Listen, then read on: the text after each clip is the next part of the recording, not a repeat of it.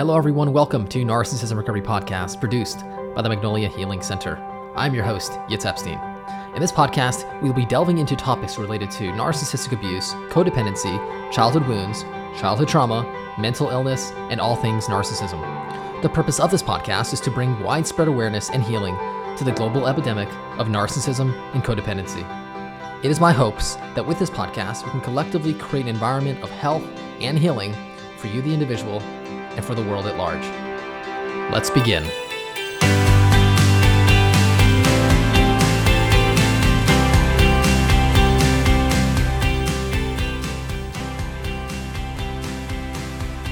Hi, everyone. Thank you so much for joining me for today's episode. Today, we're going to be talking about negative core beliefs. So a core belief is a strong, long-term thought form or thought pattern a person has that helps them understand how the world works and who they are. These thought forms or patterns act as rules for managing relationships and daily life.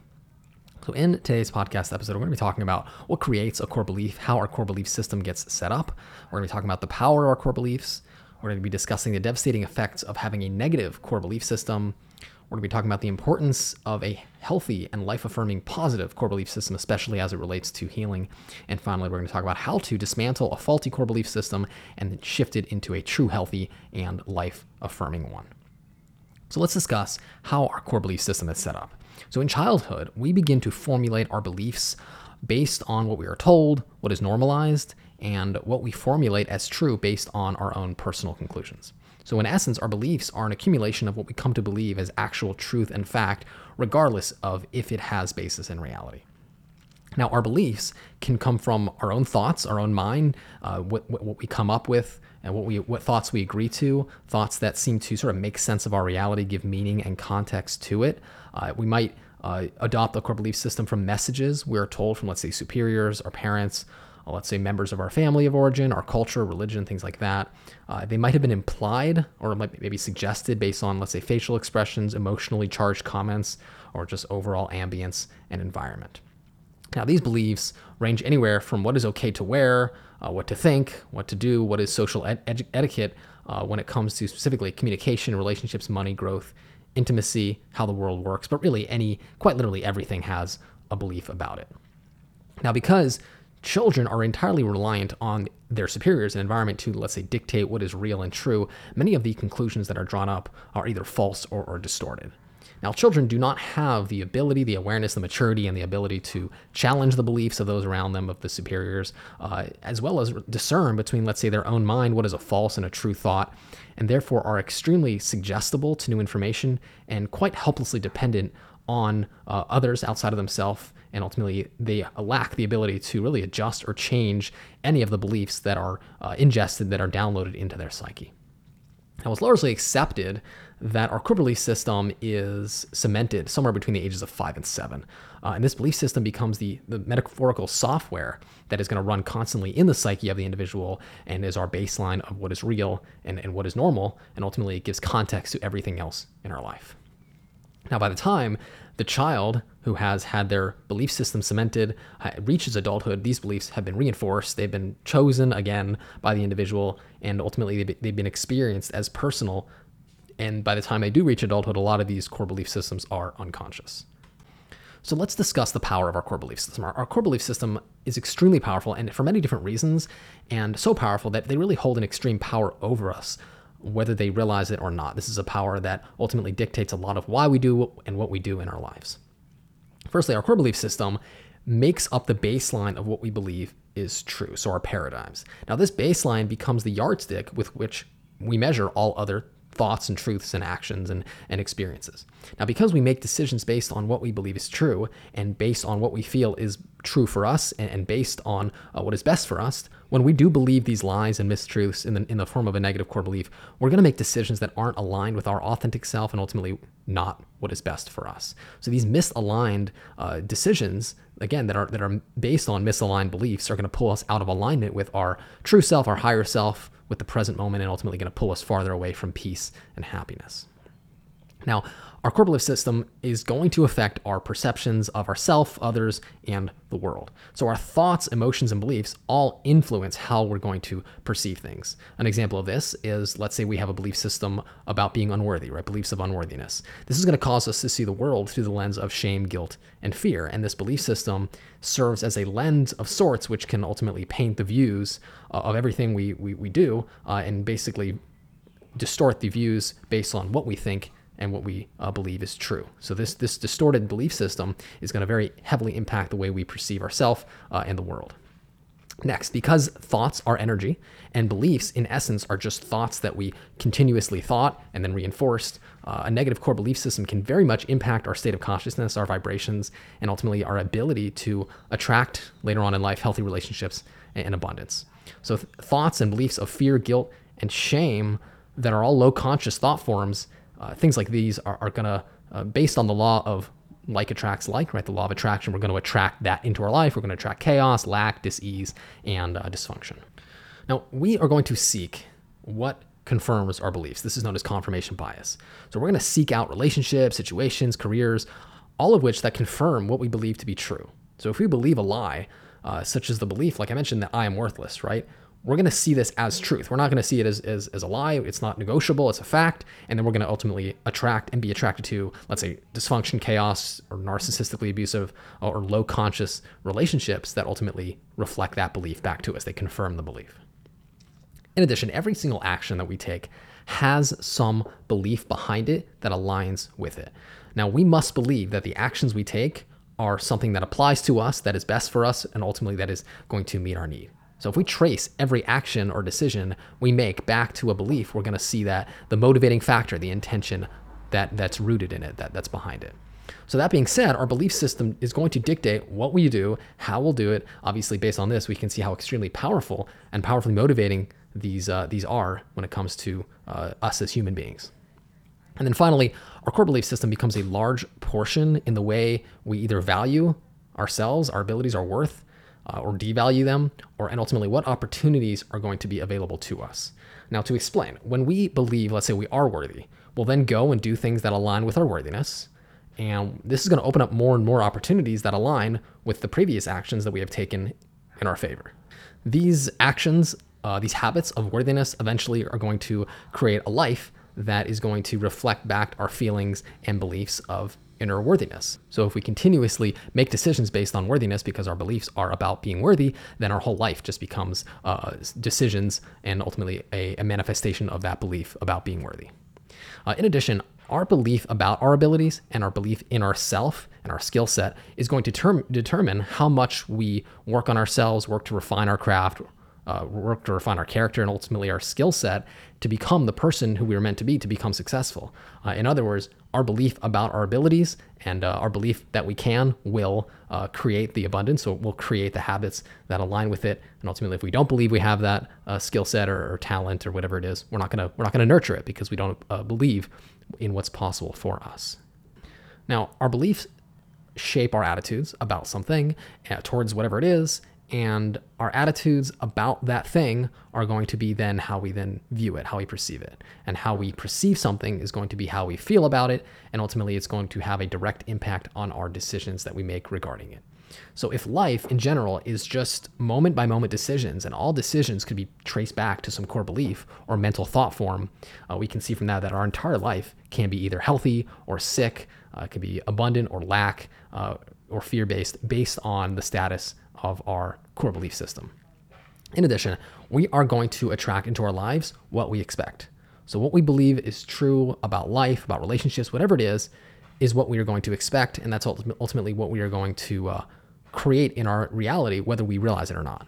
And now in general, we create our reality based on what we think about, our emotions, our intentions, our expectations, and our belief system. So when we have unconscious expectations or beliefs based on what we believe is true, mostly because that was what we have come to expect since childhood, our unconscious belief system attracts that very thing based on them. Now, our unconscious mind, our subconscious mind, is so much more powerful than our conscious mind. It can be argued that 95% of our brain power comes from the unconscious mind. So even if we know, let's say consciously, something to not be true, like let's say we believe intellectually that we are worthy, if our subconscious mind is holding on to a core belief that, let's say, we're not worthy, it's going to have an all-consuming grip over us and ultimately going to very heavily, without realizing it, influence most of our decisions, if not all of them, and ultimately dictate our reality. And this is why, until we do make the unconscious core belief system conscious, and unless we fundamentally challenge and dismantle our negative core beliefs, we'll have very little chance of aligning and attracting and ultimately creating abundance for ourselves. So now let's talk about our belief system, how it holds us back in life, how it keeps us stuck, keeps us from growing, really inhibits our ability to heal and reach our full potential. So nothing keeps us stuck in life and nothing holds us back like fear. Fear, the emotion of fear, the fear-based thought forms are like a metaphorical brick wall between us and where we want to go with our lives, our full potential, our growth. So fear and fear-based thoughts cause us to run from, let's say, opportunity, avoid conflict, and these things are necessary for growth, and it causes us to sort of cling to defense mechanisms and escapism to avoid discomfort and avoid life itself. So more often than not, when we escape, we are escaping into our thoughts and we sort of escape into our intellectual or thinking mind. And we sort of seek refuge in the mind. And the mind is, on some level, it is an effective escape. It does work to help us protect ourselves from vulnerability, from emotions, and from pain that we want to avoid, and from the present moment, from our authentic self, right? Our thoughts and mind, while seemingly a safe place of refuge, end up becoming a psychological prison. The mind is like cold, it's calculated, it's emotionless, and ultimately it's a place that keeps us stuck, keeps us frozen and disconnected, discontent, and ultimately unhappy. And I like to compare the negative core beliefs to the walls of a prison, right? If the mind is a prison, then the negative core beliefs are the bars or the walls of the psychological prison. It's really so surprising how often our minds become a place of refuge, especially after trauma and abuse, but it is very common, and this is something that I myself have experienced immensely. And you see so often people who cling to, let's say, a belief system for safety, and then what they do is they fight to protect those beliefs with everything they have. So in these instances, what they're doing is their thoughts and their beliefs, their ego mind becomes their primary identity. This is the basis of the false self, the defense mechanism of living in your head, or just living identified with a false sense of self. Now, this is most notably seen, you see this very often with, let's say, religious groups or very dogmatic political groups, and they, in essence, are clinging to some narrative or some beliefs or some thoughts because being vulnerable or being emotionally available or being present would, or being authentically identified, identifying with one's authentic self would be too painful. So this sort of masks any need to be vulnerable. And it's fascinating to watch the things that people do to defend their belief system, sometimes even giving up their life. But it is understandable based on the aforementioned need to identify with certain beliefs to ultimately protect from any emotional vulnerability, intimacy, and authentic expression. So in essence, fear causes us to build these defenses and fear-based thought forms or beliefs for safety, but ultimately it becomes the very walls that keep us stuck in psychological prison. Now, it's important to point out that the less a person trusts themselves, then the more they need a belief system or others with strong beliefs to, let's say, tell them what to think, what to feel, what to do, what is right, what is wrong, what is okay, and what is not. Another way of saying this is the more a person needs to trust something outside of themselves to tell them what to think or who they are, the more dependent they are, and the more ultimately they are not free. And ultimately, the less ability they have to choose their own personal beliefs and ultimately create their own reality based on it. So ultimately, the more a person's going to cling to thought forms for safety, the less safe they're going to feel because they are holding on to and therefore dependent on this very prison that is ultimately bonding them in fear. So it's sort of a negative feedback loop. You're holding on to thoughts or beliefs to keep you safe, but by holding on to beliefs, you are now more dependent, your consciousness is lowered, and ultimately you are less safe. Now, the way out of this aforementioned psychological prison and fear-based belief paradigm is present moment awareness. It's really getting out of one's head and getting out of the world of thought and beliefs entirely and entering into the present moment, which is a place of no thought. It's the place of feeling. It's the place of the intuition. It's the location, is the seat of our authentic soul. So it's the realization that thoughts in general come from the ego, and the thoughts are not necessarily who we are. We are not our thought forms. We're not our beliefs. We are not our thoughts. Who we are, in essence, is the presence behind the thoughts, the observer who sees the thoughts and therefore is not in need of an identity to be someone because its identity exists regardless of if there's a belief system or not. Now, the only reason a person is perturbed by other people with different beliefs, or the only reason a person gets very defensive if you challenge their belief system, is because they have identified with a certain pattern of thinking and a belief system as who they are. In other words, a person who is entirely ego identified. A person who is fully present identifies with their authentic self. Their soul realizes that beliefs are chosen and can be unchosen based on your level of awareness. And when these beliefs are challenged, they're not going to take it personally, because they're just ultimately going to appreciate the opportunity to grow and they're very open-minded in essence. Now, a person who's identified with their authentic self, with their soul, doesn't live in fear and ultimately doesn't have these defenses of fear-based thought forms, because they realize that everything is one, everything is connected, and there's really nothing to be afraid of. We are intimately connected to a very higher power, and that power is unconditional love. And there's no need to cling to a belief system or to defend a belief, because ultimately our beliefs are transient and they don't give us an identity. They are not who we are. People like this are free, and they are in the eternal present moment. They fully embody faith and love, and it is in this place there is just no need to cling to any beliefs, any identity for safety, and ultimately, as a result of not feeling the need to defend or fight, they are fully at peace. So based on the above, we can see that beliefs don't necessarily need to be changed or fought with or denied, as much as they simply just need to be seen and not identified with. And this is done through present moment awareness and identifying with the part of ourself as who we are, which is the authentic self, which is the present moment self, which is not the ego, not the thoughts, and not our beliefs. It's important to understand that every belief that we have and every belief that we associate as our belief has a strong and very personal charge to it, sort of an emotion that fuels it.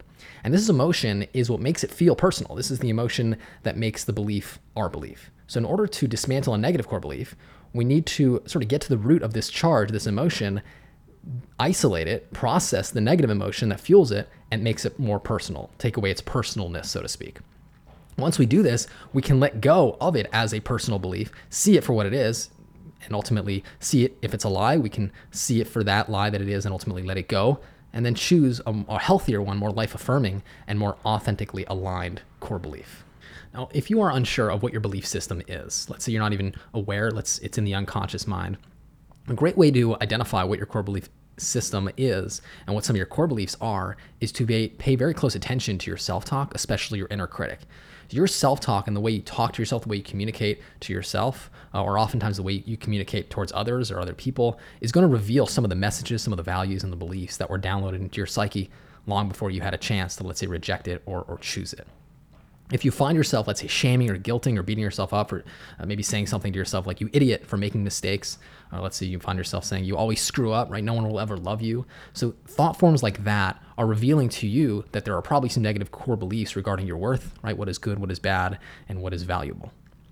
And a great way from this perspective to dismantle core beliefs is to notice this self-talk, to observe it, right? To not identify with it, not fight with it, not run from it, but observe it with compassion, get curious about its origins. And once we can, like I said, process and let go of the pain, the hurt that fuels that negative thought form, and once we have the ability to let go of its personalness, then we can challenge the beliefs and the lies, seeing them for what they are. We can then let them go. We no longer have to hold on to them to protect ourselves from pain, because we've already felt the worst of it, right? We've already gotten vulnerable and intimate with the deep wound and pain that's sort of using this narrative or belief to protect from feeling the from feeling the pain.